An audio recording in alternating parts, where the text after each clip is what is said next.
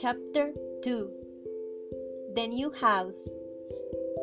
Days later, Bruno arrived at his new house and he was disappointed because this was totally different from his old house because there were no other houses near it and there were no children to play with.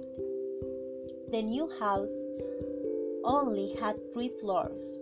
Bruno wanted to return to Berlin immediately, and his mother told him that this could be his home for the foreseeable future, and that he could help Maria unpack his things. Bruno was very angry, and he didn't understand why everything had changed. He said to Maria, "I think this was a bad idea." And he also told her that I'm tired of hearing about his father's work. Then he thought someone else might have heard him, and he saw at the door a young man in uniform carrying a box in his hands.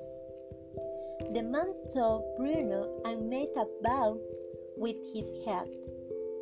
Bruno asked Maria who that man was.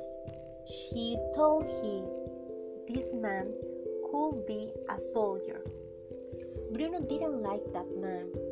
Then Bruno went to the window, saw something that surprised him and made him feel cold and insecurity.